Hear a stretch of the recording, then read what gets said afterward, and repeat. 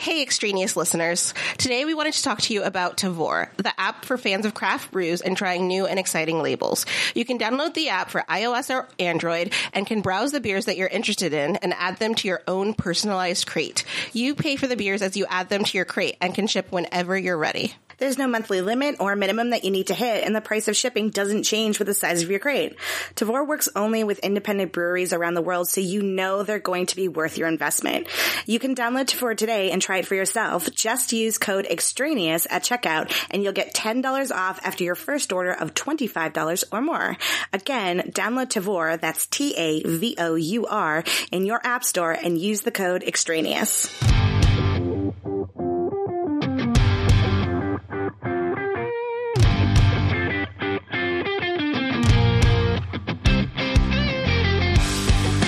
And welcome to another episode of Extraneous Supernatural Edition. How has everybody been doing since the show ended? It's not here anymore. We have no more Supernatural to watch. What do we do with our time? Oh, God. That is the question that we have come to answer today because, as you've noticed, we're still here. Yeah, we are. Which means that there's still things to discuss. Excuse me, there will always be things to discuss. There's 15 seasons to dig into. Supernatural is just a mammoth, and we can talk about it forever. It's true. We have proved that before. We're going to continue to prove that into the future. So I guess we should also introduce ourselves when we say that. My name is Leah. And I'm Takia. And welcome to our show that will never die.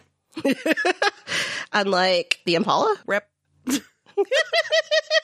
Or similar to the Impala. Who knows? Baby D might be driving that bad boy around after his dad dies. That's true. That's true. So today we are going to do a season 15 wrap-up episode, kind of like we used to do when we were going through all of Supernatural at a ridiculous clip.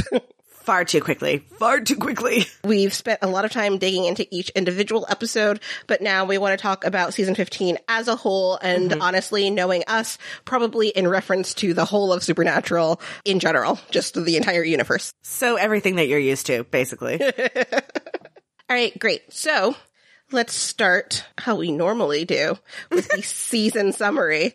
Unfortunately, the DVD isn't out yet, so we don't have like the full meaty one.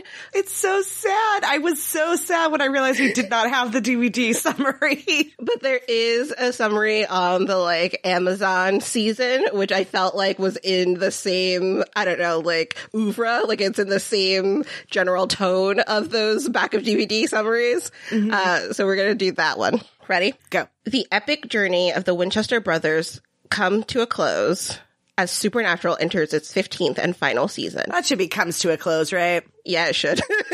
So, copy edit. Sam, Dean, and Castiel have battled the forces of darkness in an unending quest to save the world. But in the season 14 finale, they faced off against God himself, refusing to kill their surrogate son, Jack, and thus bringing about God's decision to end this reality once and for all. It really is like some of the back of DVD summaries where they just like talked about the previous season and were like, Granted, this was probably written, like, while we were in that, like, 6-month hiatus, 7-month hiatus, like, and they only had half a TV show to put on their service, so. Yeah. I mean, honestly, I think that this, because it's part of the, like, Amazon, you can buy the season as the season's airing thing, it was probably done at the beginning. I wouldn't be surprised if this weren't the, like, press release summary of the season that was put out way back when. Actually, that's a good point, because I have that. Like, that's how I get Supernatural. Like, I watch it, or I suppose watched it in past tense. I watched it week to week, but I also purchased the thing so that before we recorded every day, I could rewatch it like on the train. Wow, also a thing of the past. On my phone. Life is just unrecognizable. But yeah, genuinely, everything is so different now. I'm excited to get the, like, real summary, and honestly, maybe that will be, like, bonus content. We will do a dramatic reading. Oh, yeah. Okay, so talking about season 15 as a whole, how would you rate this season? Okay, so I liked season 15. I think season 15 had really great moments and had really interesting things to say, especially by the end about the journeys of these characters.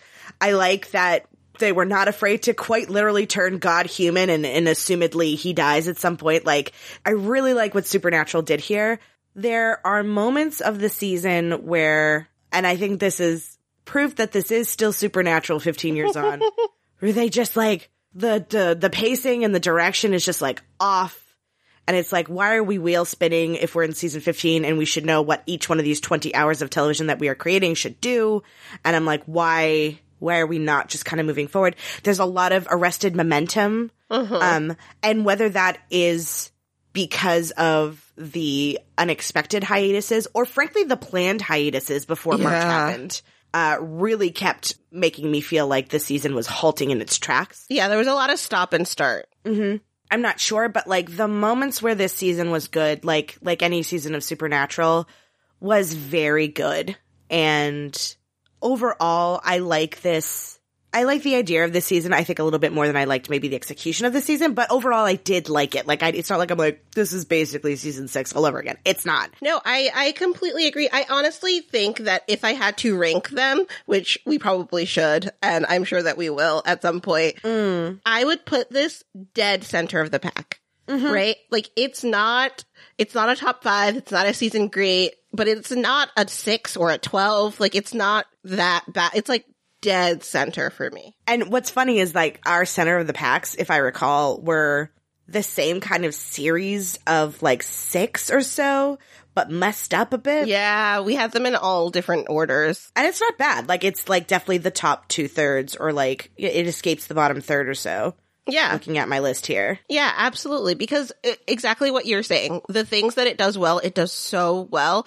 And I give it a lot of credit for having the unwieldy task of wrapping up this 15-year saga. Both telling a story that is unique to this season and also trying to be satisfying to end a series that people have been following for so long. So, like, it's a tall order going into this season. I think that they, for the most part, come up with a really interesting and compelling, and I love the plot of, like, God being the big bad. It feels almost like Supernatural was always going to this direction, right? Like, it felt like we were driving here. And so I really like it from, like, a top level. There's some things in the middle where it's just like, meh. Yeah.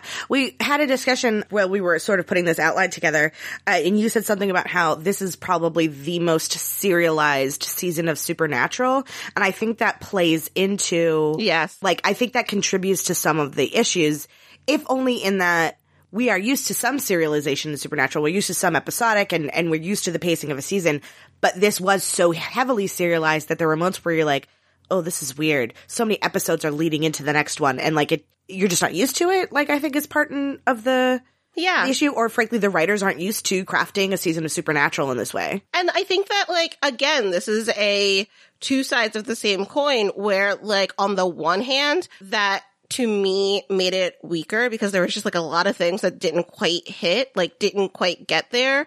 But on the other hand, they're clearly still trying to do something new and interesting with a show that's been here for 15 years.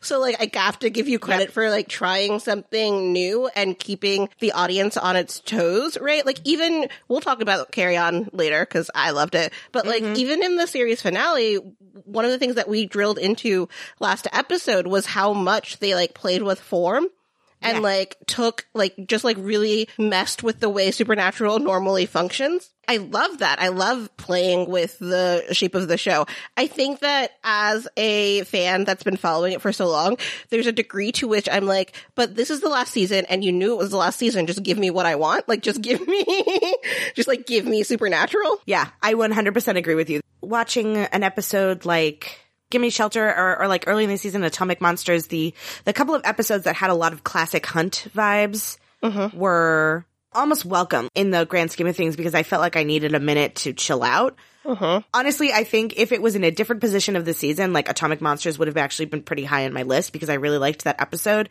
But I felt that the first three, if I recall, the first 3 episodes outside of the rupture, I felt that they dragged. And I was like, because they were so focused on just wrapping up the previous season that we get to Atomic Monsters and there's no forward momentum. And I was like kind of bummed out about it. But like, if that were your standard, you know, episode 10 Hunt, then I might have like really peaked that a bit higher. Like at this point, that's nitpicking because I remember as we went through the season, every week we came together and we were like, ugh, this fucking episode. We never had that reaction. No. We had different varying levels of, I liked this was good, this had problems, but like, I think every week we were like, this was a satisfying episode of Supernatural most of the time. Yes, absolutely. And taken individually, they were all like better than, honestly, I think anyone could hope for in season 15. Yeah, yes. Right? Like, I think our expectations were like, yeah, this is like, you know, Supernatural for me had been a little bit weak in the seasons prior. And I think that you're in the last season, it could be really easy to be kind of like rote and meandering.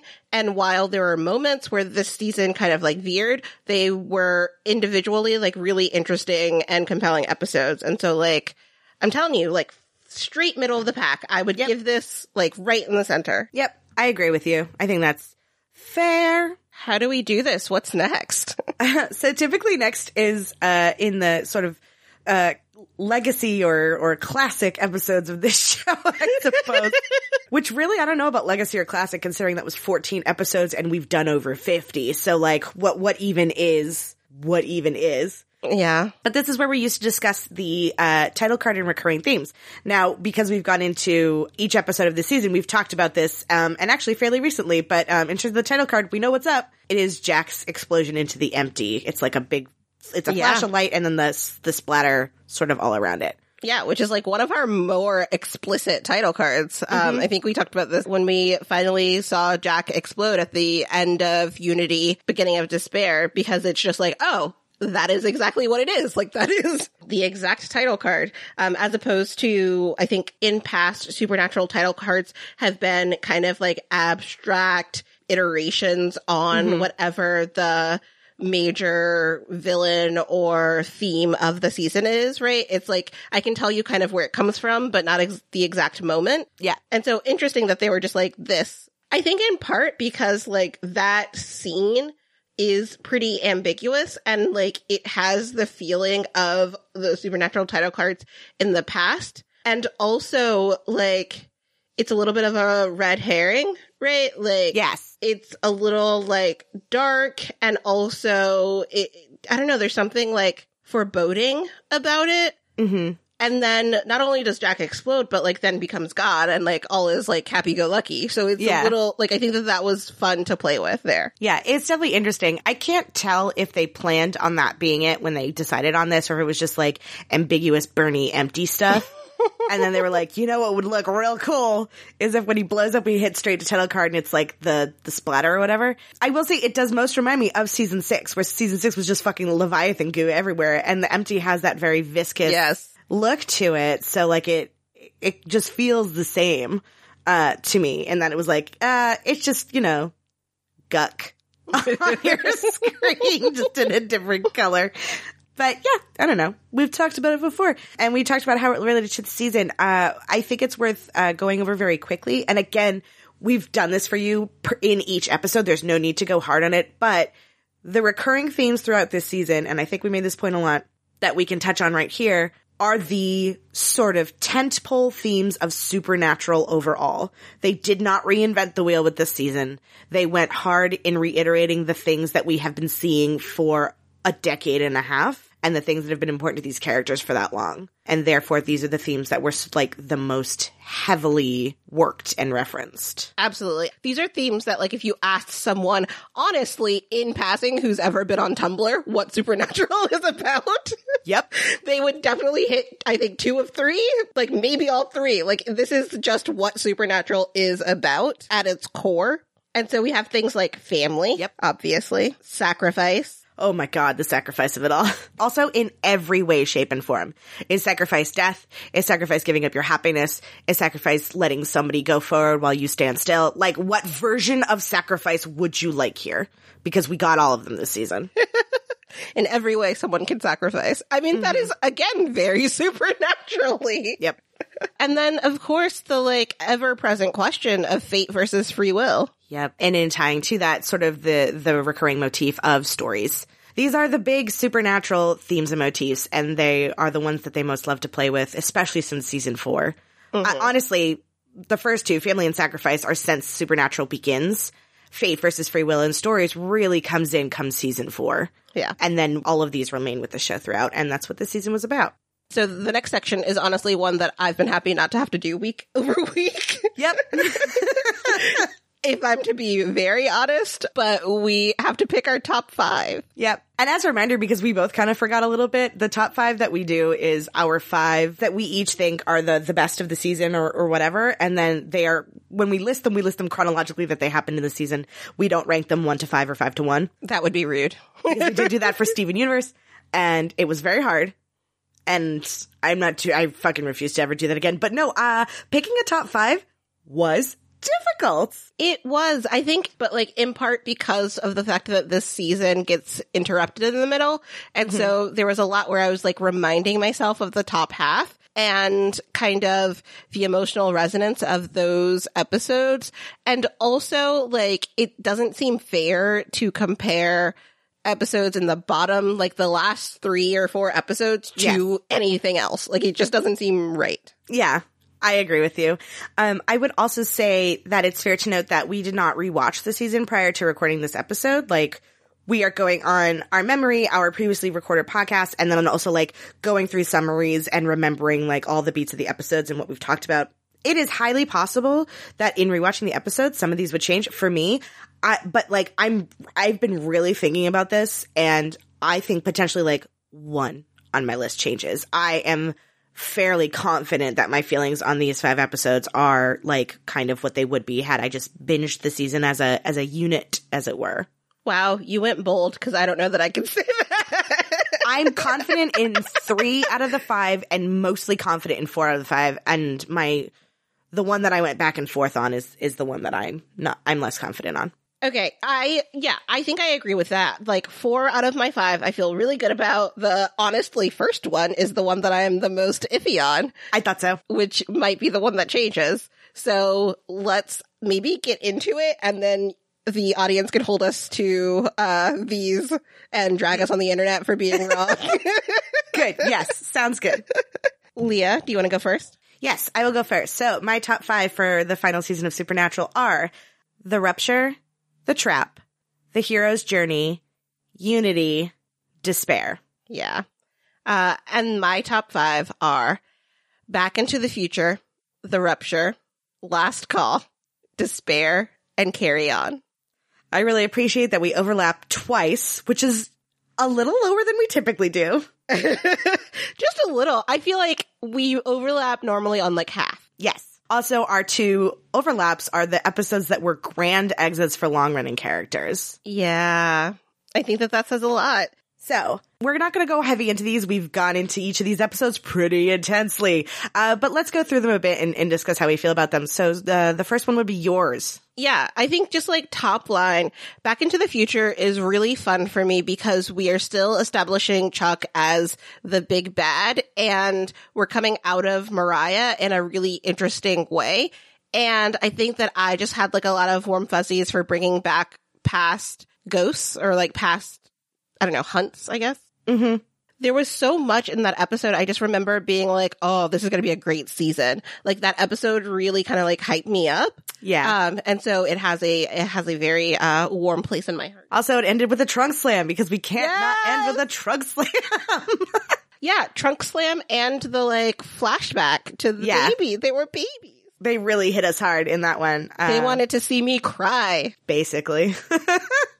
The next one is on both of our lists, and it is The Rupture. And I think this was like looking at the lists, like this is for me, like if I had to rank them, this is probably like number 2 or 1, probably number 2 on my list. This was such a good episode of Supernatural. It absolutely was. It did things that I really love, which is like answered one of these like hanging unknown questions about why Sam is the one that has to kill Rowena. Mm-hmm. It has this like beautiful exit for her. Yeah. That, I mean, we obviously like went into very deeply, but like, not only is it just like this grand, like, celestial exit, but also it has this amazing scoring under it. Yes. Like the episode is just crafted so very, very well. And it is one of those episodes where like, Supernatural does these, like, wrapping up of a, not minor, but, like, maybe, like, primary problem really well. And then, like, escalating it to the next thing. Yes. And I love the episode where it's like, this is final, you're sad but happy, you can, you feel like you accomplished something, and then all hell's about to break loose. Like, I don't know, I really like that, and I loved the way this episode did it. I love what you said about it wraps it up and then it escalates a little bit, because this is the episode, like, Rowena has to die, Belphegor gets checked out the airlock. We seal the rupture, and ostensibly Sam and Dean assume this means Chuck is done. Like, he stamped his foot and he took off, so in fixing this, they don't have to deal with God anymore. And then that sort of last, like, push forward or that last sort of issue that is brought up to move the story along for the rest of the season is actually Dean and Cass's fissure. Yeah. And, like, that last sequence is Dean yelling at Cass about, like, why did you fuck up? And Cass is like, you're kidding, right? The plans always change. And Dean's a dick, and Cass leaves. And I think that actually, and we will talk at length, I think, about Castiel in a future episode, and we talked at length about Castiel throughout this season. But one of the things I recall talking about a lot is Castiel's growth as a person who makes his own decisions. And this is the catalyst for that, and that Cass will lead us all the way through the end of the season. I also wanted to mention that there's a lot of this episode that feels like a bottle episode, or at the very least claustrophobic, in the sense that we are trapped in that tomb for a long time trying to figure it out. And I love where characters just kind of have to reckon with what's happening around them in a space. It feels intimate and like a play. Yeah. And when the Rupture gets to do that, like, it's like a one room, one set. Yeah. Like a little, I'm not watching a grand TV show. I'm watching something in a black box theater. And, the Rupture, I think, was just well crafted overall. Everything you said, I agree with. I really loved this episode. Next is Last Call, and obviously I'm garbage. You can go back and listen to the episode to hear me be just like absolute trash for Chris Kane and Jensen in an episode together. Like, I just like lost my shit. I also really love that this feels like old Supernatural whenever the boys would like split up, but like not in a bad way necessarily. Usually in past Supernatural, when they split up like this, it's because they're having like internal conflict. Like there's a fight between them. There was just something nice about the fact that Sam was like having margaritas with Eileen, and Dean was like, I have some like internal storminess that I need to go fucking deal with. I think this is the closest that we're going to get to Dean going to see therapy, like going to see a therapist. It was just like, I have internal things that I need to leave this bunker to deal with. And that's adult. Like, that is very mature, and I liked it. I actually really like this episode too. I'm glad it's on your list. And it's got so much good music. This episode was a lot of fun. And it's another Humans Are the Monster episode. Yes. And I love those. Yep. I 100% agree with you, finding out that it's just, you know, the evil here is a person. Yeah. Always great. Also points to, this is Cass showing up and helping out and making his own decisions. I'm telling you, every time it happened this season, I like clocked it, because Cass shows up and like works with Sam and then calls Sergey and gets it fixed because Dean won't pick up his phone because it's in the basket, because we don't have cell phones in this bar because we're in Texas, but we do have guns. Like, it was one of those bits. But like, yeah, no, that was a really good episode. I liked it a lot. Next is on your list. Next is on my list, and it is The Trap. I believe it was the one that came in after a hiatus. Yeah, this is our winter break. This was the first one. Okay, cool. This was the first one after our winter break, and we come in. Eileen and Sam have been captured by Chuck. Dean and Cass are like fighting with each other and have to go to purgatory. What? But what I really liked about this episode was, actually, it's twofold. I love Dean and Cass having their sort of little adventure in purgatory, and then that reckoning that features Dean like on his knees and praying to Cass and apologizing and explaining that he's just so angry and all of that, which becomes much more important than we initially anticipated as the season progresses, and we learn the sort of, I don't know why I'm so angry of it all. Yeah. And then I love...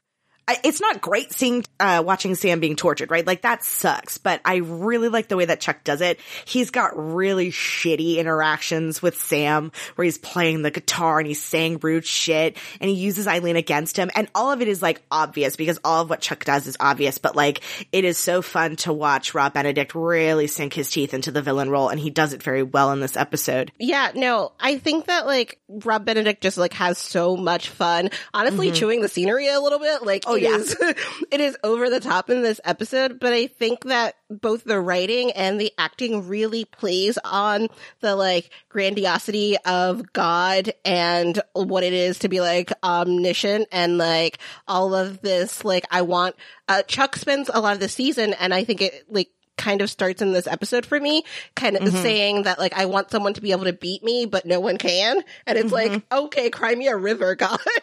And like the whole bit is that he's captured them because he needs to sever the connection between him and Sam, because that is a weakness. And in doing so, and the only way he can do it, right, is by removing Sam's hope. And in doing so, it's that whole bit where we see the future. Okay, so you do give Cass the mark and trap me in prison, and here's what happens when you do. And it's that really cool device of using the clock to push forward and seeing how like the monsters overrun everything and they die, and eventually they turn into vampires and have one last stand against Jody and Apocalypse Bobby. And so the fact that when Cass and Dean show up with this, you know, weapon ex machina, and like Sam has to make the decision to simply not use it, is a really interesting.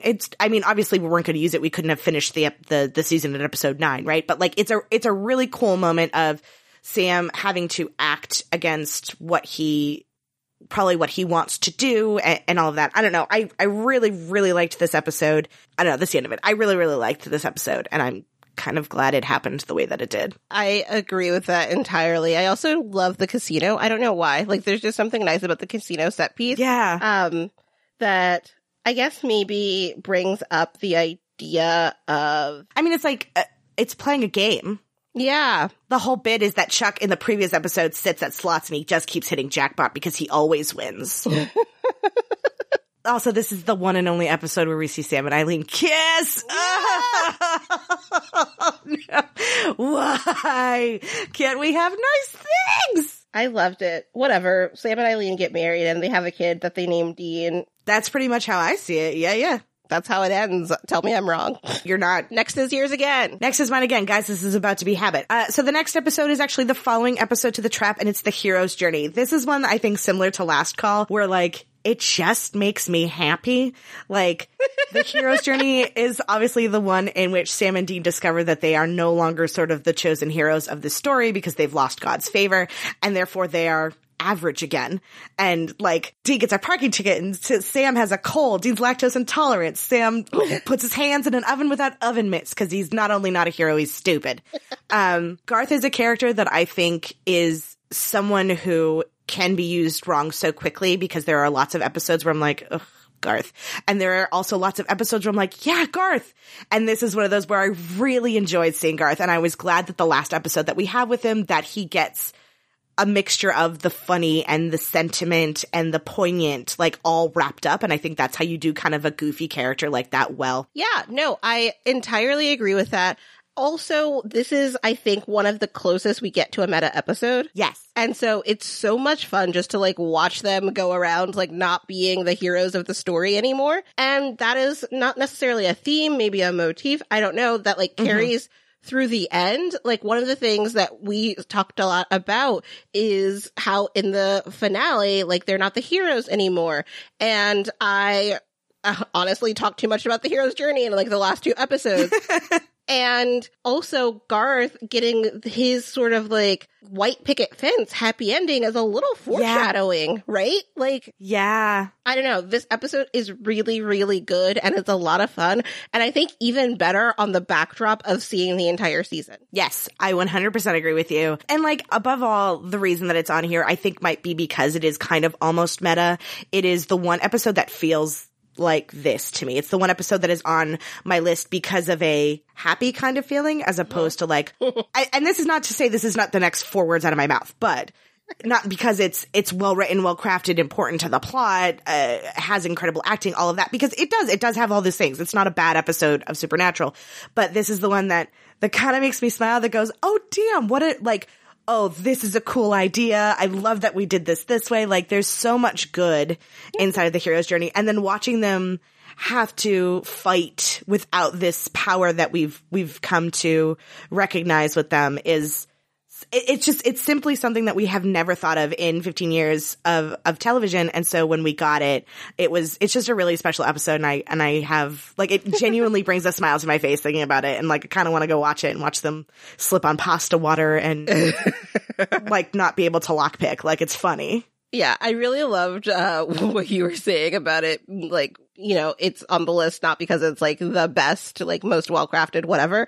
but also I think that it's fair that like sometimes things that make you happy can be good. And like that's something that all Supernatural fans should, I think, internalize. Because like I agree, like it's just like fun.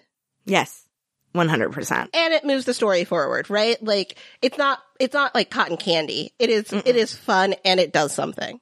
Yeah, it directly pushes into the episode that follows it, The Gamblers, which directly pushes, that was the whole idea with them getting their luck back. And when they do get their luck back, that luck includes Jack, which obviously is very important to the rest of the season. Mm-hmm. The next episode is, unfortunately, sorry, y'all, mine again. Speaking of Jack being important to the season. And speaking of episodes being on a list because maybe it's not because they make you happy or like episodes can be good and they make you sad, whatever it is that you said, the next on my list was Unity. I think one of the primary reasons Unity lands on my list is the way that it plays with format. I am a sucker for episodes like Red Meat, episodes like Stuck in the Middle with You, episodes, if we go back to season 2, Roadkill.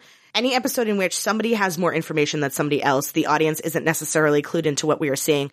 I love this is Amara's story, this one is Dean's story, this one is Sam's story, and actually finding out that these are just POV chapters with Chuck. The revelation of Chuck at the end is so the scene-chewing explosion of anger out of Chuck at the end, getting to watch Sam talk Dean off of the cliff, finding out that Dean's like out of character rage and anger and sort of callousness towards Jack, finding out the reason for all of that. Makes for what I think is a really good episode. And again, Unity doesn't feel great. Does not feel good at the end. Feels kind of awful. But I really enjoyed the way that this episode is told, the decisions that it makes, and sort of like all of the answers that we get in this episode are very big. Like this is the one where we find out what Billy's plan is. Like there is a ton of stuff in this episode. It is a well-packed and I think well organized episode. Yeah, no, I completely agree with that. And like this is another one where we're playing with form a little bit and they just like they do it well. Because this episode, you were saying that like it doesn't feel good, and I just like intimately remember being angry at Dean for how angry he was, to the extent that I was along for the ride. Like I was just like, what is like Dean Winchester sucks, and then to get that twist, it's kind of like knowing that you got. Like it was like but like I enjoyed it. Like you tricked me, and I appreciate that. I appreciate the effort you put into fooling me. It's like, you caught me. Yeah. And also for the record, this is the one that I think on my list could potentially move. Like I might, in a rewatch, I might swap something earlier for Unity, but this is the one that I back and forth on. Yeah, I think that makes sense. I think that for as well organized and meaty as Unity is, it could have been 2 episodes. Like there is a lot that happens here. Also, I get bummed out about Amara on the regular, so I can't even. Leo, we will get to the characters. I know. And I will have another moment to rant about Amara, because yes, I agree. All right, buckle up, y'all. We're going to do an Amara rant again. All right. So the next one is on both of our lists, and it is talking about episodes that maybe don't make you feel good. Despair. This is the thing. As a Supernatural fan, and like I talk to Supernatural fans and myself, look, I like the sad things. I like things that cause me pain. Yep. Apparently. That's why you have to have episodes every once in a while, like Hero's Journey, just to remind yourself that happy can be good too. That's a really excellent point, actually. Guys, we do love to laugh, but sometimes the just like they get you and it hurts so good. But yeah, no, I mean, Despair is another meaty episode where a lot is happening. Mm-hmm. This story is just like, you know, the wheels are coming off a little bit and it is careening towards its end.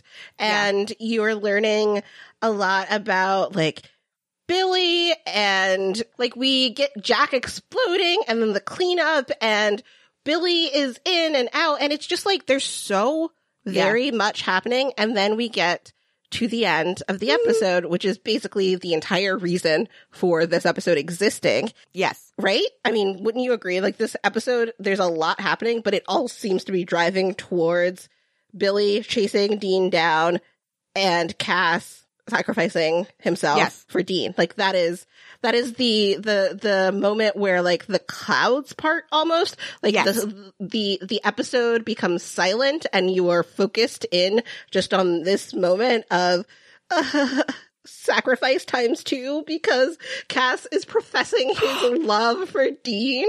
No. Stop. It burns. It burns us precious. I can't. It's just like he is he is professing his love for Dean. That moment is his moment of true happiness, and he seems to know it. He seems to know that, like, this is the way he can call the empty, is to just exist and to be and to pronounce his love for Dean, sob. And then we also get the callback to the handprint on Dean's shoulder. Like, this is a magnificent moment. And the episode ending with Dean in a corner crying. Yeah. Woo. Also, talk about, like, moments of intimacy in a show that is grand and has monsters, and it's, like, quite literally heaven, hell, God, everything is a character. But moments that feel like you are in a very small theater watching two very good actors perform a very intense little play. That scene, regardless of your feelings towards how it was executed, towards the tropiness or the trope pitfalls, regardless of any of that, is a really incredible piece of acting and honestly directing, because I think Dick Spade did a really good job in choosing to allow the camera to so heavily remain still when it could have been lots of two shots and all that. It's such a well executed scene. I will also say that even before we get there, and also, LOL, we do also deal with the fact that people are disappearing and at the end, nobody's left on the earth. Like, that's happening too somewhere. But the episode is also a really good exploration of our primary 4 characters as well. And I think it is the last sort of moment that we get with each of them before we hit sort of the end game, because you get Jack being just so despondent about the fact that his perceived one purpose is robbed from him. You see Sam sort of at the bottom of it all, like, as people are disappearing and Eileen is gone, but you see Sam working his hardest to save everyone around him and also spur up Jack, like, give him, like, moral support. You see pure Dean Winchester, like, no longer full of God rage, just normal rage, but, like, going forward and defending his family with every tooth and nail that he has. And then you get Cass, and you get the culmination of, like, over a decade of character growth for him.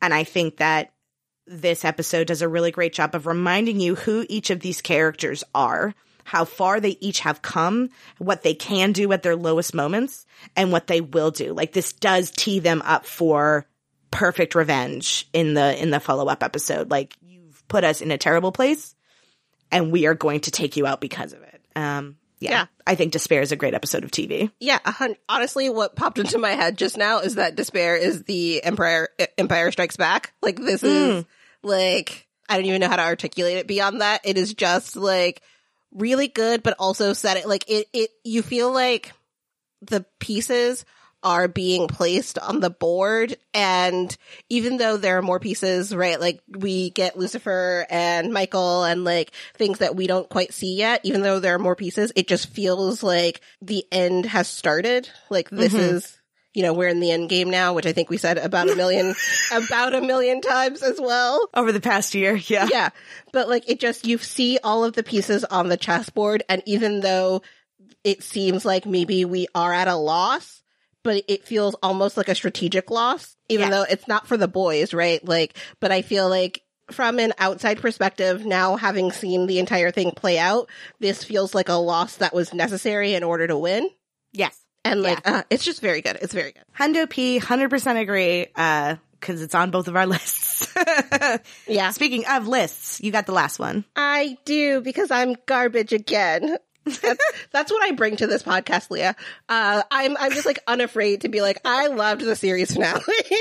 Hey man, it's cool. It's cool. We've got it on record. I really, really, really, really loved this. I think it was super satisfying. I also love Carry On individually as its own episode because of all the things that we talked about literally last week. It feels like, Yeah. in the way that we're playing with structure, in the way that it is an epilogue, honestly, in the way that like it just does a lot of very satisfying things throughout the entire episode. It uses music, which I think that we will go into a little bit later, very well. Like it is just good. It is just well written. It is. Yeah. If you are writing a show for 15 years and you manage to stick a finale like this, like kudos. I also love it following Inherit the Earth because I feel like we got 2 finales. Like, I feel like and not even the way that they were talking about it in the press leading up, that like the Inherit the Earth feels like a season finale and Carry On feels like a series finale. I think Inherit the Earth could easily Agreed. have been a series finale. They take down God, they make the world a better place, and then we get the montage. Like Inherit the Earth wraps up very, very well. Yeah. And so you kind of have this like choose your own adventure of the end of Supernatural. And like, how great is that? Like, it's just really satisfying to be like, okay, well, here's one type of series finale for you, or here's the other type of series finale for you. And so I think that coming out of such a final feeling episode, this does a really good job of bringing the audience back in, reminding us why we love Supernatural and why we want to see these boys on one last ride. And it's just so well done. I love it. Yeah. I appreciate that Carry On. Like, I 100% agree with you that Inherit the Earth could have been a series finale. And I agree with you that like folks who don't like Carry On, you don't have to watch it, man. I think it is the joy that you feel at the end of Inherit the Earth, pacing and all problems, like is means that you can enjoy that as your final ride with the boys, and it's totally okay. But I think that the existence of Carry On is the writers of Supernatural willing to hold the time to give the boys things that you can't fit into a season typically.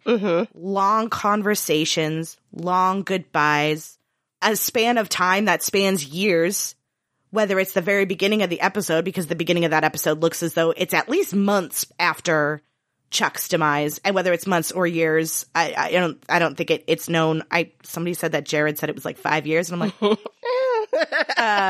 he might not actually know. Don't ask the actors. Great swaths of time, memories of what Supernatural was in the first season with the way that this hunt goes down. Like it takes the time to let you sit and just breathe is the right word, sit and just experience the characters without this large overarching plot, which is something that we've really never had the opportunity to do because it's a TV show. So from jump, there is a big overarching plot of some sort to experience. And I think that getting the time, and granted, devastating time, as Dean dies and Sam moves on with his life and all of that. Like it is a lot of really heavy stuff in there, but you still get to spend that time with them purely on their relationship, purely with them as characters. And I think it was a choice. I think it was a little bit of a hard choice for them to make, and I think it worked well. I mean, tell me, like, when else do we get a chance to have the characters within Supernatural look upon the wholeness of the lives that we have seen and be happy with it? Right? Like and one of the ones that I point to a lot is, even in Book of the Damned, Sam is kind of like coming to terms with his life as a hunter.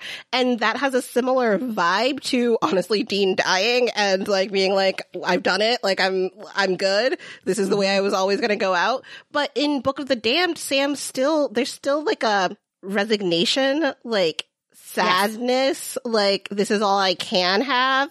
As opposed to like, I am actually like satisfied with my life. And it's, people that you care about, don't you just like want them to get there? Like these are characters that I have cared about for quite some time. And it's just like nice to watch them be satisfied with their life. And it's nice to see Dean get this moment, which is, again, very sad as he is dying, to say all of these things that he needs to his brother. And it's also really nice to watch Sam get to live a full, quote unquote, normal life. Like, at the end of the day, the reason that their relationship is interesting is because they're not the same. And I think it was very nice and honoring of each character to let them end in slightly different ways. Yeah, I like that a lot, actually. I think that's a really good point. Yeah, I genuinely did enjoy Carry On. I don't know how old I will be at the point where I can watch this and not be in hysterics.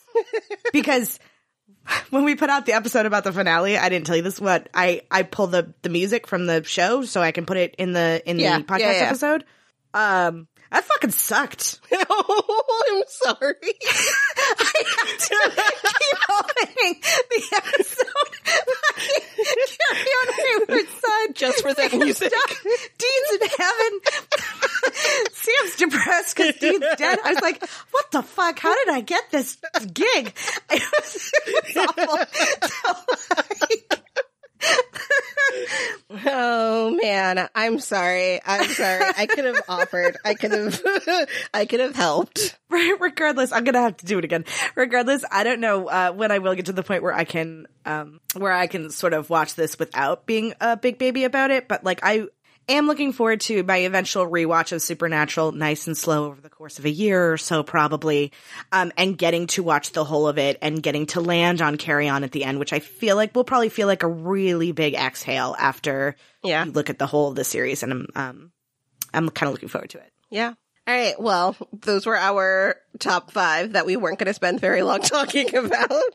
We did good. We did fine. So this is when we would normally talk about like minor characters throughout the season, like who was introduced, who was killed, who came back or was reintroduced. Instead of doing that, strictly speaking, I think it'd be nice to look at our predictions coming into the season and kind of see how we did. Yes, agreed. So before the season began, in our season 15 predictions episode, we did a list of everybody who we thought was still in play, basically, and if they would live or die. And then again, right before the show returned in March, before pandemic hiatus, we did adjustments to the list based on who was either introduced or who we had forgotten or anything like that. So we will be revisiting that list in this format. And starting at the bottom, one of the amendments we added was Garth, and we were correct in that sort of, he was an amendment because we forgot about him. And I think at the time that was when we had determined that everybody gets a victory lap, and so that was Garth's one and done, and that's true. I have to assume he is fine and happy with his family for the rest of the time. Yeah, I mean, he got snapped out, but hopefully got snapped back. Mm-hmm. Another amendment, because, again, we did not think she was on the board, but she was brought back, was Eileen. And when we last talked about this, we didn't know where Eileen would end up. Now that we are talking about this, I would like to very quickly discuss my biggest problem with the season. Oh. It's just that we don't have actual confirmation on Eileen or the Apocalypse Hunters or Donner. Like, that's something that could have been solved with a singular line in the season finale, and yet it wasn't, and it bothers me that it is like up for interpretation. I choose to believe that she is the mysterious woman in the background. However, it's not clear. So, I mean, come on. You put family photos all around Sam's bed. You couldn't throw Eileen in one of them? Come on. Seriously, it would have been so easy. Or like to see little Dean do some sort of sign language. Yes! Oh, like, sorry. I think I got overwhelmed by that one. But yes. Oh my God. Yeah, would have been so simple, and it was not done. It's just a little hard. But we shall carry on. Yeah. This did not change. In the middle, Ketch died, and we predicted that we didn't care if Ketch died, and then he died, so I think that means we killed him. Yeah, probably.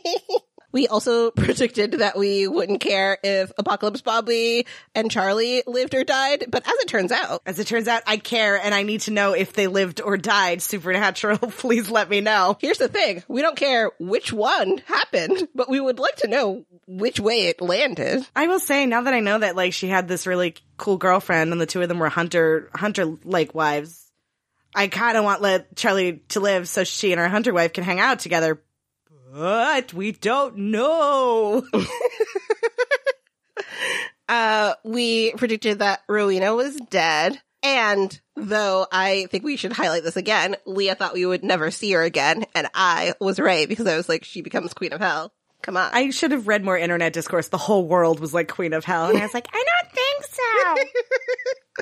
I'm genuinely glad I was wrong. Well, let me amend that. I'm not glad I was wrong. I'm glad Rowena gets to be Queen of Hell, because Queen of Hell Rowena was real cool, and I enjoyed seeing her. So. I also just love that we kept getting references to how she was ruling in Hell. I don't know. Yeah. It was very nice. Yeah, we can't fly Ruthie out for every little thing, but also we were correct, because I believe what we said was she would be the first casualty of the season. And that that it would be the big loss that is taken out, and because you lose all this magic and all this support and stuff, and episode 3 done. Yeah. She was the Hedwig. Oh, she was our Hedwig. We said that the Wayward Girls and Donna would live. We don't really get full confirmation, but I think that it's safe to say that Donna's still alive. It seems like we can assume so based on the phone call that we have that Sam gets from the sheriff guy who's my friend Donna Hanscom said. So we can I'm hoping that means Donna is alive, and if that means she is alive, that hopefully the others who were all snapped away together all live. But again, it's not clear. And while we don't get to see Claire or Alex or Patience, we do get original Kaya back in what I think is another really great example of Supernatural being willing to take the time to tell the story, because this should have been the story for the Wayward Sisters spinoff, and it never got told, and we were just gonna have to live with it, and there was room to tell the story. And so we got original Kaya back, and I think and also the fact that we get to know that original Kaya went home with Jody, and then her and Claire got to be girlfriends. Yeah. And that's awesome. Speaking of Jody, we predicted that Jody would die, and false. Jody lives. I'm glad about that. I spent the whole season worried for Jody, and in the same episode where Kaya comes back, where she left, and I was like, I think that was the end of Jody? Does that mean she escaped? It was one of those things where I think halfway through the season we realized that the show was not being as bloodthirsty as we thought it would be. Uh-huh. It wanted people to be able to live on, and I was like, oh, my bad. We misunderstood. Yeah, no, 100%. That Jody, I think, was the moment where we're like, oh, I guess people are gonna live. Yeah. Next on our list was Jack, and we said he would live, and I think we had different interpretations of what live meant, but I do think one of the interpretations was God. Yeah, I think we had New God on the board. I think New God was on the board, so we were totally right there. This one makes me sad. Yeah. We had Amara as, honestly, this just says Amara Queen, and yeah, that says everything that was on my spirit at the time. Mm-hmm. Honestly, I think that we wanted to see Amara triumph over her dick of a brother, and I am really, really sad that we didn't. We got a lot of really great Amara moments, but it was very sad to me for her to just be absorbed into Chuck. Yeah, I really wanted Auntie Amara teaching Jack about how to rule and the two of them balancing each other out like that. Yeah. And instead, it's nice at least that Jack says something to the effect of when they ask about Amara, he says she's still in here or something like that. So I guess I don't know. It's not what I want, but it is nice that Jack at least addresses it in some way. Maybe Amara can come back to form down the road. Somebody write that fic. Yeah. I mean, I guess it wouldn't be Supernatural if we didn't just kill all the strong women, would it? It's true. That's true. If they were to remain Supernatural, we had to do a murder on Amara. So I guess we were slightly off in that one. Yeah. We did predict that Chuck would meet his end. And I mean, technically we're kind of off on that one. No, I think we predicted at least Chuck losing, and we just couldn't figure out exactly how, because he couldn't die as God, or else the earth would explode. And he couldn't, and we were lock him up. I don't know. I believe I have a recollection of saying, just hot poker shoved up his ass for the rest of eternity. Yeah. I mean, to be fair, like, by the end of Supernatural, like, by the time Sam dies, I think we can assume that Chuck has died. Yeah, no, he did. I bet, I'm sure it was Darwin Award winning too. Like, he's one of those folks who took a picture too close to the edge of the Grand Canyon or something like that. Like, I just want something, or like a bee got him. I want a bee sting and he just had an allergic reaction because he's never been human before. I just want a really lame death and nobody gives a shit, and bye, Chuck. Absolutely. No, 100%. I really appreciate that number 4 on this list is Baby. And I appreciate that we predicted that the Impala would die. I think it was because it had something to do with if Dean lives, the Impala lives, but because he's gonna fix it. I believe was the bit. The Impala did not really factor into Dean's ending, so. But we is in heaven. I'm just saying. I think that that's like a real toss-up. We can interpret that however we want. Yeah, there is a version of Baby in heaven and also a version of Baby on earth. Baby is eternal and everywhere. I love it. I love it. We predicted that Cass would die. Mm-hmm. I will say I do have to own up to the fact that I was convinced that Cass would go to the empty. We would rescue Cass from the empty. Cass would die after that. Like it was, or Cass would be over after that. Like I did have some grand Cass rescuing, but I did, I think, fall on the no more Cass. Yeah, I mean, you know me. I was certain we were going to drop that storyline. Like, I was certain that was just going to get left behind because it felt a little bit like a throwaway. And I think that in all television, we have a tendency to, like, pick and choose which ones we actually want to bear out. But I am so happy to have been proven wrong. It was a great way for Cass to go. Agreed. Also, like, kudos to them choosing to represent the empty in the way that they did, because in allowing the empty to be a player in this end game, we were never able to forget it. Yes. And, like, also casting Rachel Miner and letting her fucking sit in a chair and be snarky. Like, I was like, okay, I'm not so mad at this empty storyline anymore because actually it's kind of fun now. Yes, I agree. Next on the list, we had Dean, and we predicted he would die. Yeah. And he did. This is one of the ones where, like, I can be kind of cavalier about like, I don't know, characters ending, things that are sad or whatever. And I did not, I think, expect to be hit as hard. I didn't expect the, like, you know, monologue of it all. And so it really went, I think, beyond what I could have hoped for. Like, it was a really good ending. I agree. And by the time we escaped the final confrontation with Chuck, I still felt as though Dean would die, but I couldn't see how, because, like, my whole gig from jump was it was some sort of, it's okay, it's time for, and again, this is what we got, right? But, like, it's okay, I'm fine with this is what I want, is for you, like, for me to save you kind of a thing. Yeah. And when we didn't get that because Chuck was off the board, I was like, but how do we get a this is okay death? And so you're right. The way that it did happen, in it being a mundane hunt and a it's just too late to call an ambulance type way, but, like, giving the moment with the monologue is like, that is how that went down. Yeah, I don't know. I think it was really important to see Dean get his rest, even if it's only for a little bit that he's by himself. But, like, getting that was really important. So I'm not surprised that we were correct in that was going to be the end for that character. Yeah, absolutely. And first on this list, Sam, we predicted would live, and I guess we were right and wrong. I don't know. Like, I feel like that was the spirit. The spirit of that prediction was that Sam would get to live a full and happy life, and that is what we saw. Yes, confirm. 100% agree. I think initially, like, we did pick Jack live, and I think one of my options was that, like, Jack and Sam go on forever. Yeah. And, like, they get to hunt together. So, like, Sam having this kid, and then at the very end we see the son, we see Dean Jr. there with, like, the anti-possession tattoo on his arm. So, like, I like to think that, like, there was maybe not, like, active hunting, but there was at least a little bit, like, if it's in the neighborhood type hunting, that would happen, stuff like that. So, yeah, seeing Sam get to live his life. I really don't know when we made these predictions of Dean dead and Sam live, right? I don't know what I actually thought what the last shot of the show would be. Like, would I have expected Dean smiling down from in heaven or something. Like I don't know I don't think I had thought that far ahead. I only thought what I wanted for the characters' completions. And I think had I thought about it really hard, I would have been like, yeah.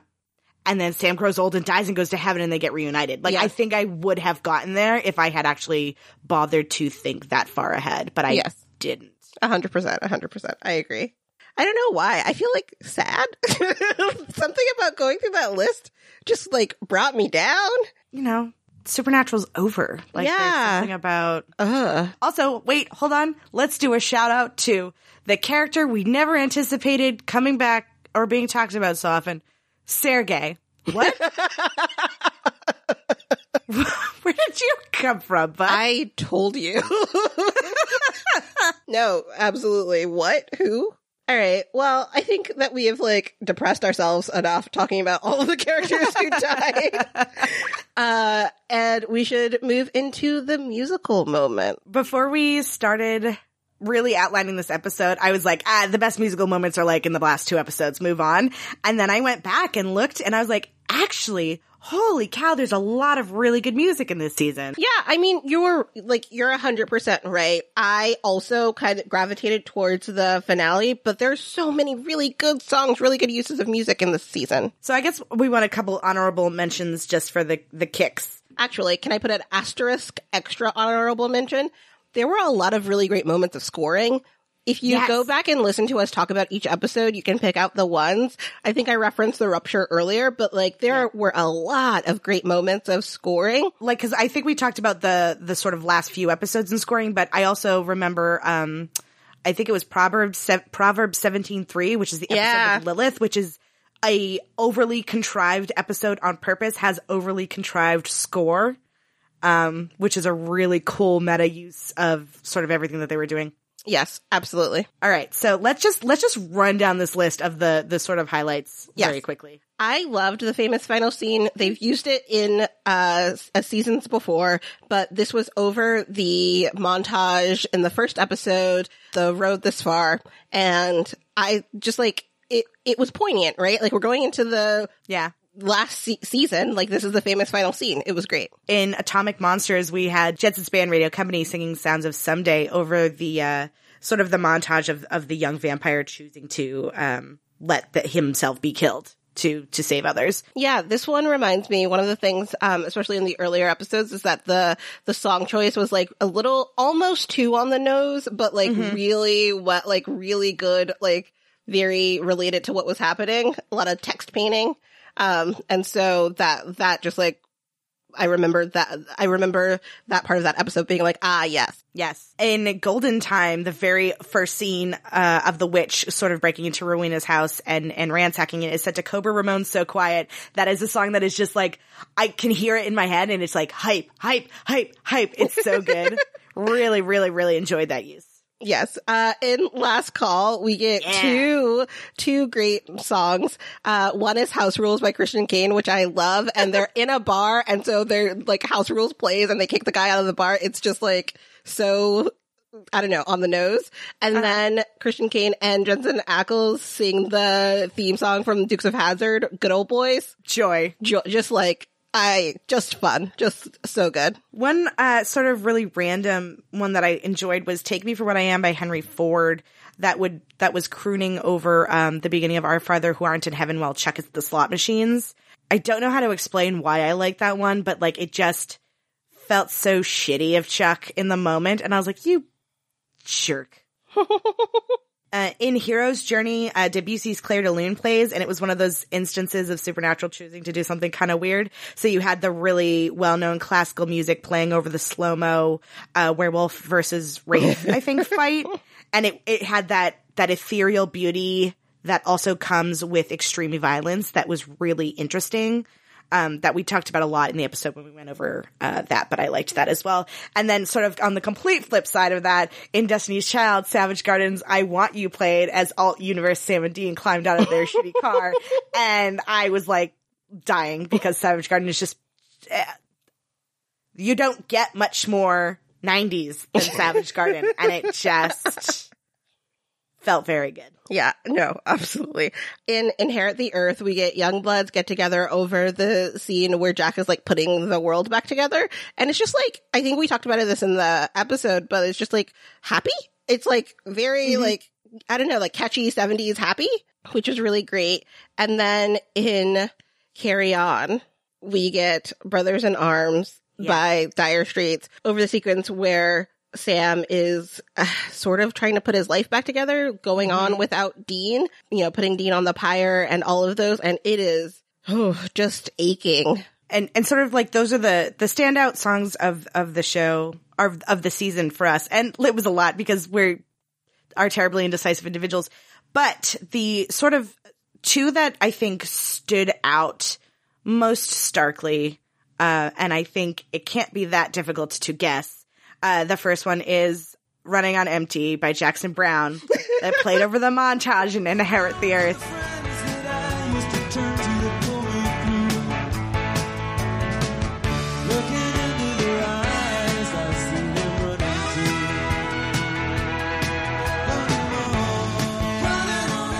How dare you, Supernatural? These are absolutely both cheats, but who came up with that song? Who was like, let's do a montage of Supernatural, all of the characters that you love and that you've seen throughout 15 years, and let's put Running on Empty over it. Like, there were so many moments where I'm just like, I can't listen to this music and watch this at the same time, where I will cry. I remember watching it and being like, how did you possibly combine a song with a series of images that could simultaneously make me so happy and smile so big and then just ugly cry so hard? I couldn't understand how they did it, and yet that song paired with that montage felt so uplifting and simultaneously so devastating, and I could not figure it out. It feels like they gave us a song that was just kind of like, hey guys, we were going through our library and we found this one. So the next time you want to cry in a dark room about Supernatural, here's the song. One of the lines is like, I don't know how that road became the road I'm on. And I was just like, I feel like I'm crying about myself. Like, I've got how did I get older? It was just so much. It's so much. It was such an excellent, excellent choice, to the point where I couldn't believe it had never been on Supernatural before because it was so perfect for Sam and Dean Winchester. I was like, what? It's like 10 years in, someone is like, this is a great song, but we got to pocket this one. This one we got to pull out for a special occasion. And speaking of songs and choices of music paired with images that can simultaneously make you smile and cry.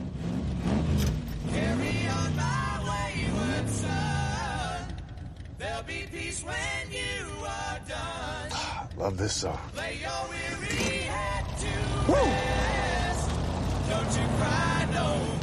It was the perfectly timed, perfectly executed use of Kansas's Carry On Wayward Son in the finale. I think that on top of the moment where you actually hear Carry On Wayward Son, it is important to remember that we do not hear it at the beginning. And that that in and of itself started to fuck with me. I was just like, I know how Supernatural works. I know what I'm expecting. I know what's going to happen. And then it didn't. And I was on edge for the rest of the episode. And so then when you finally get it and Dean it goes on the radio in Baby, and Dean's just like, I love this song. And you're just I love this song. Sobbing. Just I don't even know what more to say. Yeah, no. It's just so perfect. It's a perfect distillation of that song as part of the Supernatural phenomenon. It is, Dean drives off down the road. It's just beautiful. Yeah, it really is. And we went really hard into this the other week. So there's no need for this, but also, there is no need. It is outside of season 1 and now season 15. It has always played over the season finale. It is a song that we are all used to. It is a song that the fandom ascribes to the show. We know it in and out. We know that it is emotionally manipulative and how it makes us all feel. We know all this. And so for the show to pluck it from the top, and not only pluck it from the top, and when that happened, I knew immediately that they were going to execute it at the very end as a goodbye. And so I felt like I was prepared for it, but I was like, right, there is something about the turning on, hearing the car start, which is a familiar sound, and literally hearing the click of the radio to the song coming in. That is just it is so perfectly executed that even though I knew it was going to come at the end and I knew it was going to escort us out of the show, ostensibly, it's done so perfectly that like you really just can't. Like I was like, my favorite carry-ons are season 2 and season 4. And I like, I think season 10 or 11 that includes a little clip of Rowena saying something like, isn't there any music you can turn on or whatever? And I like the season where it's like, we're kind of famous. Carry on. I like all of that shit. Like, I have favorite uses of Carry On. This obviously blew them all out of the water. I mean, that sequence, like I think that the emotional resonance of this use of Carry On really starts with Dean's death, right? Like we have Dean die and then we go through Sam's sadness, we rewind back to the pyre, then we go to heaven with Dean, we see Bobby and have that emotional moment, then we see Babe, it's just like, I am just like being taken up and up and up, right? Yeah. Like then we see Baby and then Dean gets in the car and it starts and it's like, I have no more, like, I don't know, like, in me. I can't hold back. Like, you've just, like, fucked me up so much, Supernatural. I'd say there's also something in Carry On, in sort of always being, again, with the exception of season 1, always being sort of the song that plays as we are reminded of everything we have gone through thus far and the stakes that lead into a finale. And therefore, the Carry On, There Will Be Peace When You Are Done is about sort of whether on you can do this and all of that. Whereas the execution of Carry On in this episode is the happy part of the Carry On. We are not focused on the fight to the peace, but this is the peace. And this is the keep going. This is Dean driving and waiting for Sam. And this is Sam raising a son before he goes back to Dean. Like there is something much kinder about the idea of carrying on till the end than typically where it's a little bit more intense and a little bit more we have to solve a problem. There's no problem to solve here. We are just continuing on through the rest of our life. I hated everything about that. You take that back. No, I won't. Yeah, I mean,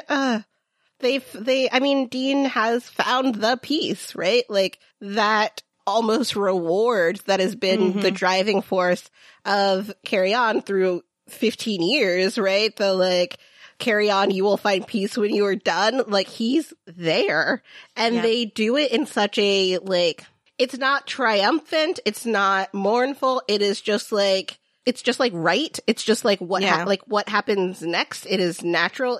It belongs. And so there's a bit of like a come down or like, honestly, I think that this Carry On is spacious in a way that past ones aren't because we're doing it over a montage. We're moving very quickly. Exactly what you're saying about like you're driving towards something. You're trying to fight the whatever big bad's going to happen in the season finale.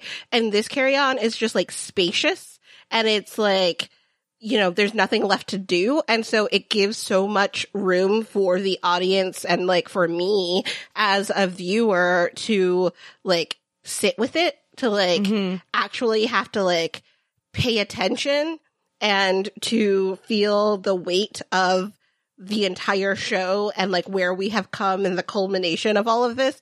It is very well done and placed at I think the exact right moment. And it sucks. Like I'm sorry I made you pull that audio last week. I like that you said, like, it's not mournful, and you're right, it's not. But, like, in the first watching of it, I was definitely mourning, which is why it hurts so bad. Like, we were all mourning the end of our TV show. But honestly, I think the best word for this use of Carry On is catharsis. Yes. In every other use, it is a hype song. This is to get you prepped and ready for the finale. This is the complete other side of this. This isn't leading to a climax. This is the denouement. This is the come down. This is cathartic at the end of the day. Yeah. There was, so I have this, I don't know, I guess spiel. I have this spiel about Grey's Anatomy being the, like, last vestiges of Aristotelian catharsis. And I think you are such a fucking nerd. Yeah, whatever.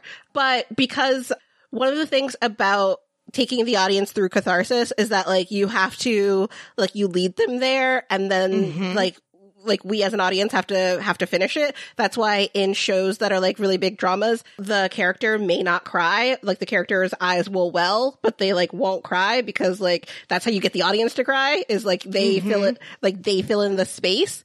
And I think in this Supernatural, like they deploy it because they know exactly that it's going to get us, right? Like there's sentimentality built up over more than a decade in this song because in something like this, in an end like this, there is like happiness and sorrow when Dean smiles and Dean like relaxes and Dean is okay with the fact that, you know, his brother's going to come along later. Dean is so okay that like as the audience, I can't be like, I am filling in the space. Yes. Or I'm filling that in. And so I am able to work through my, you know, maybe negative emotions or like sorrow, sadness about the show because Dean is happy. I am sad. The song tells me to cry. I feel all of those emotions and I'm able to get out the other side. And that's what catharsis is about. And I think that you're 100% right. Oh, that was so good. Hey, I really like it. I really like it when we get to be smart about things. That was so good. And I love that. See, I am a huge nerd. And speaking of huge nerd, we literally talked about this episode 2 weeks ago. We went hard. We talked about this use of music 2 weeks ago. And we just had another really long discussion about it. And guess what? We said more and different things. You know what? That's just how we do over here. Oh man. But yeah, this season just like had a ton of really, really, really great music. Honestly, talking about the music has gotten me hype. I might need to rewatch the season, starting tomorrow. Do it. Moving on from music, this is where we cover supernatural myths, but I'm going to take this opportunity instead to say the fact that Supernatural did it already, and this was the final season, and therefore we didn't really get new month. There was like, we learned about Baba Yaga, like was brought up for the very first time, right? Like there were a couple. I think God's Death Book, maybe? Right, yes. No, there was like no new monster. I think Baba Yaga was the exception to the new monsters. And like things like the Leviathan Blossom were new. And then it was everything in relation to Death's library. So God's book and the rules about who can open it and read it and all that stuff. Yeah, but it wasn't even like brand new things. We weren't being like newly introduced to Death's library. We were just getting like more context to help build and support the story that they were telling this season. Yeah, I think it's safe to say that like in season 15, the world was built. They didn't need to introduce a lot of new lore to get us anywhere. They just picked and chose from like what they already had, which is great. And even like things like the occultum with the garden inside or fucking Adam showing up near the end there. Like these are all things that don't feel like expanding on the world that has been built. They just feel like kind of filling in little bits of colors for you because we are already so used to grand heaven and hell ideas, and we are so used to biblical names coming up that like it's a shrug and a well, like every time, like it's cool, but like we're used to it. So Supernatural didn't feel the need to lean into it very hard. So now we have hit the end of the episode.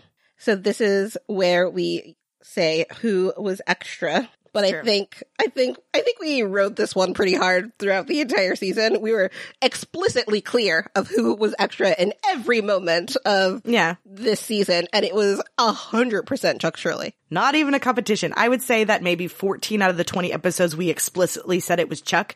Whether or not Chuck was in the episode is how bad it got because Chuck's hand, his stank was all over so many of these episodes that we were like, Jesus, Chuck, from the way Rob Benedict shoots scenery to the way that he took out Earth 2 in that radio shed to the casting call of Liliths in that one episode. Chuck just could not help but go that hard. Absolutely, absolutely. And I think my favorite part of this, my like singularly favorite part is that no matter how extra and how ridiculous Chuck was the entire season, Lucifer showed up on screen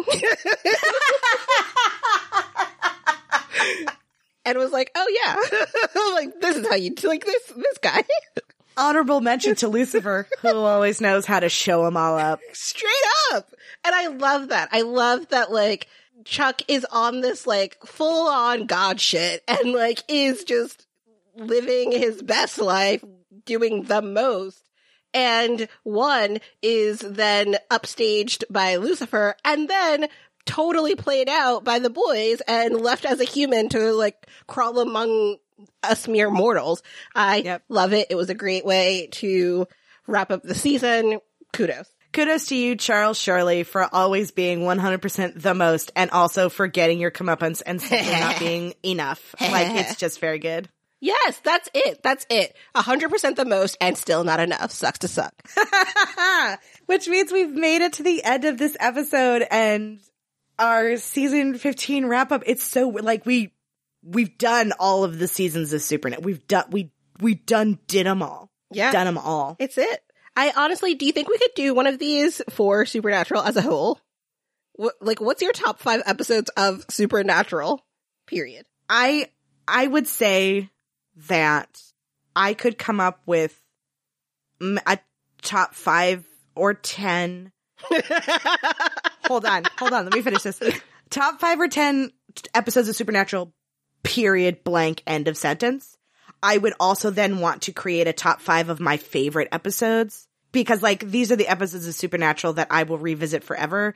Honestly, Takia, I bet you and I could come up with the top 10 episodes of Supernatural. We shall discuss off camera. Daunting. Ooh, daunting. I know. But we are done discussing Supernatural in a season by season or episode by episode way, but we are not done discussing Supernatural. Yeah, we are, what's the word I'm looking for? Masochists? For overdoing it. No, masochist is not. I'm just making a joke. Are you okay? Did you spit? Nope, tea? I'm good. It was coffee and it was about to come out of my nose.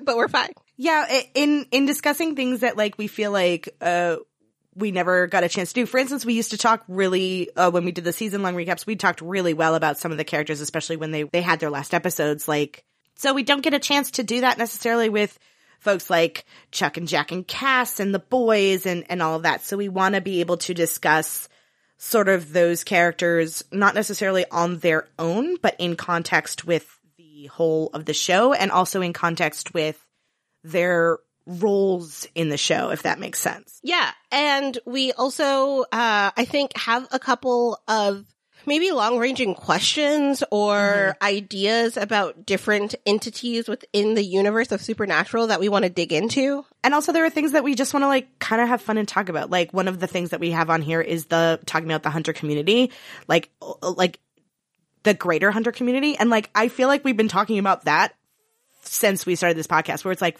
I want to just dig into the Hunters, like, and that lifestyle, like, and that's just the thing we want to do. Like, I don't know. We want to have bigger conversations and have fun. Yes. We want to have bigger conversations and have fun. So we will be coming back with a, I don't know, totally random format of just us talking, getting way too into this, digging deeper in the coming week. Yeah. So, get hyped. And also, one of the things is that this podcast initially was so predicated on being a recap and review style thing. But I think now that Supernatural is quite literally over, that it's nice to get to take the space to talk about the show overall. So like if you or your friends or whomever are missing Supernatural, then I don't know, come chit chat with us as we like just talk about the stuff that we can't let go of because we're sad it's over. Exactly. And with that, we are at the end of this episode, but as we have just said, and as we always say, would love to continue this conversation, like straight up, hit me up on Twitter. It's basically all I do on Twitter is talk about Supernatural. Like I come once a week or so and just I'm like, here are my hot takes. You can find this podcast on social media. We are at Extraneous Pod on Twitter and extraneous.pod on Facebook and Instagram. Yeah. Get us there. Chit chat. Yeah. Same with Takia. I don't only talk about Supernatural. I pretty much talk about anything that flies in front of my face because I'm a goldfish. But yeah, come play with us on social. This is your reminder also that we have a Patreon. If you go to patreon.com/makingmischief, that is the most direct way to support the show. And you can find things like bonus content and Discord and lots of other stuff. So if you have the scratch to spare, and you want to support us, you can do it that way. Patreon.com/makingmischief. All right. Stay extra. Bye. Bye.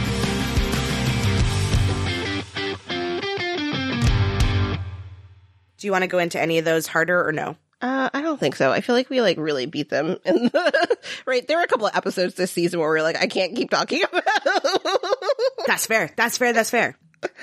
And you're not wrong. And there was something really interesting and nice about the fact that like Jared was, you know, having margaritas with Eileen and not Jared. Sorry, let me use character names. Swear to fucking God, Takia. We are at Extraneous Pod on Twitter and at extraneous.pod on Facebook and Instagram. Wow, what the fuck? I know, I just talked right through you. Hold on. One last reminder that if you want to get $10 off your first order of $25 or more on Tavour, just use the code extraneous at checkout.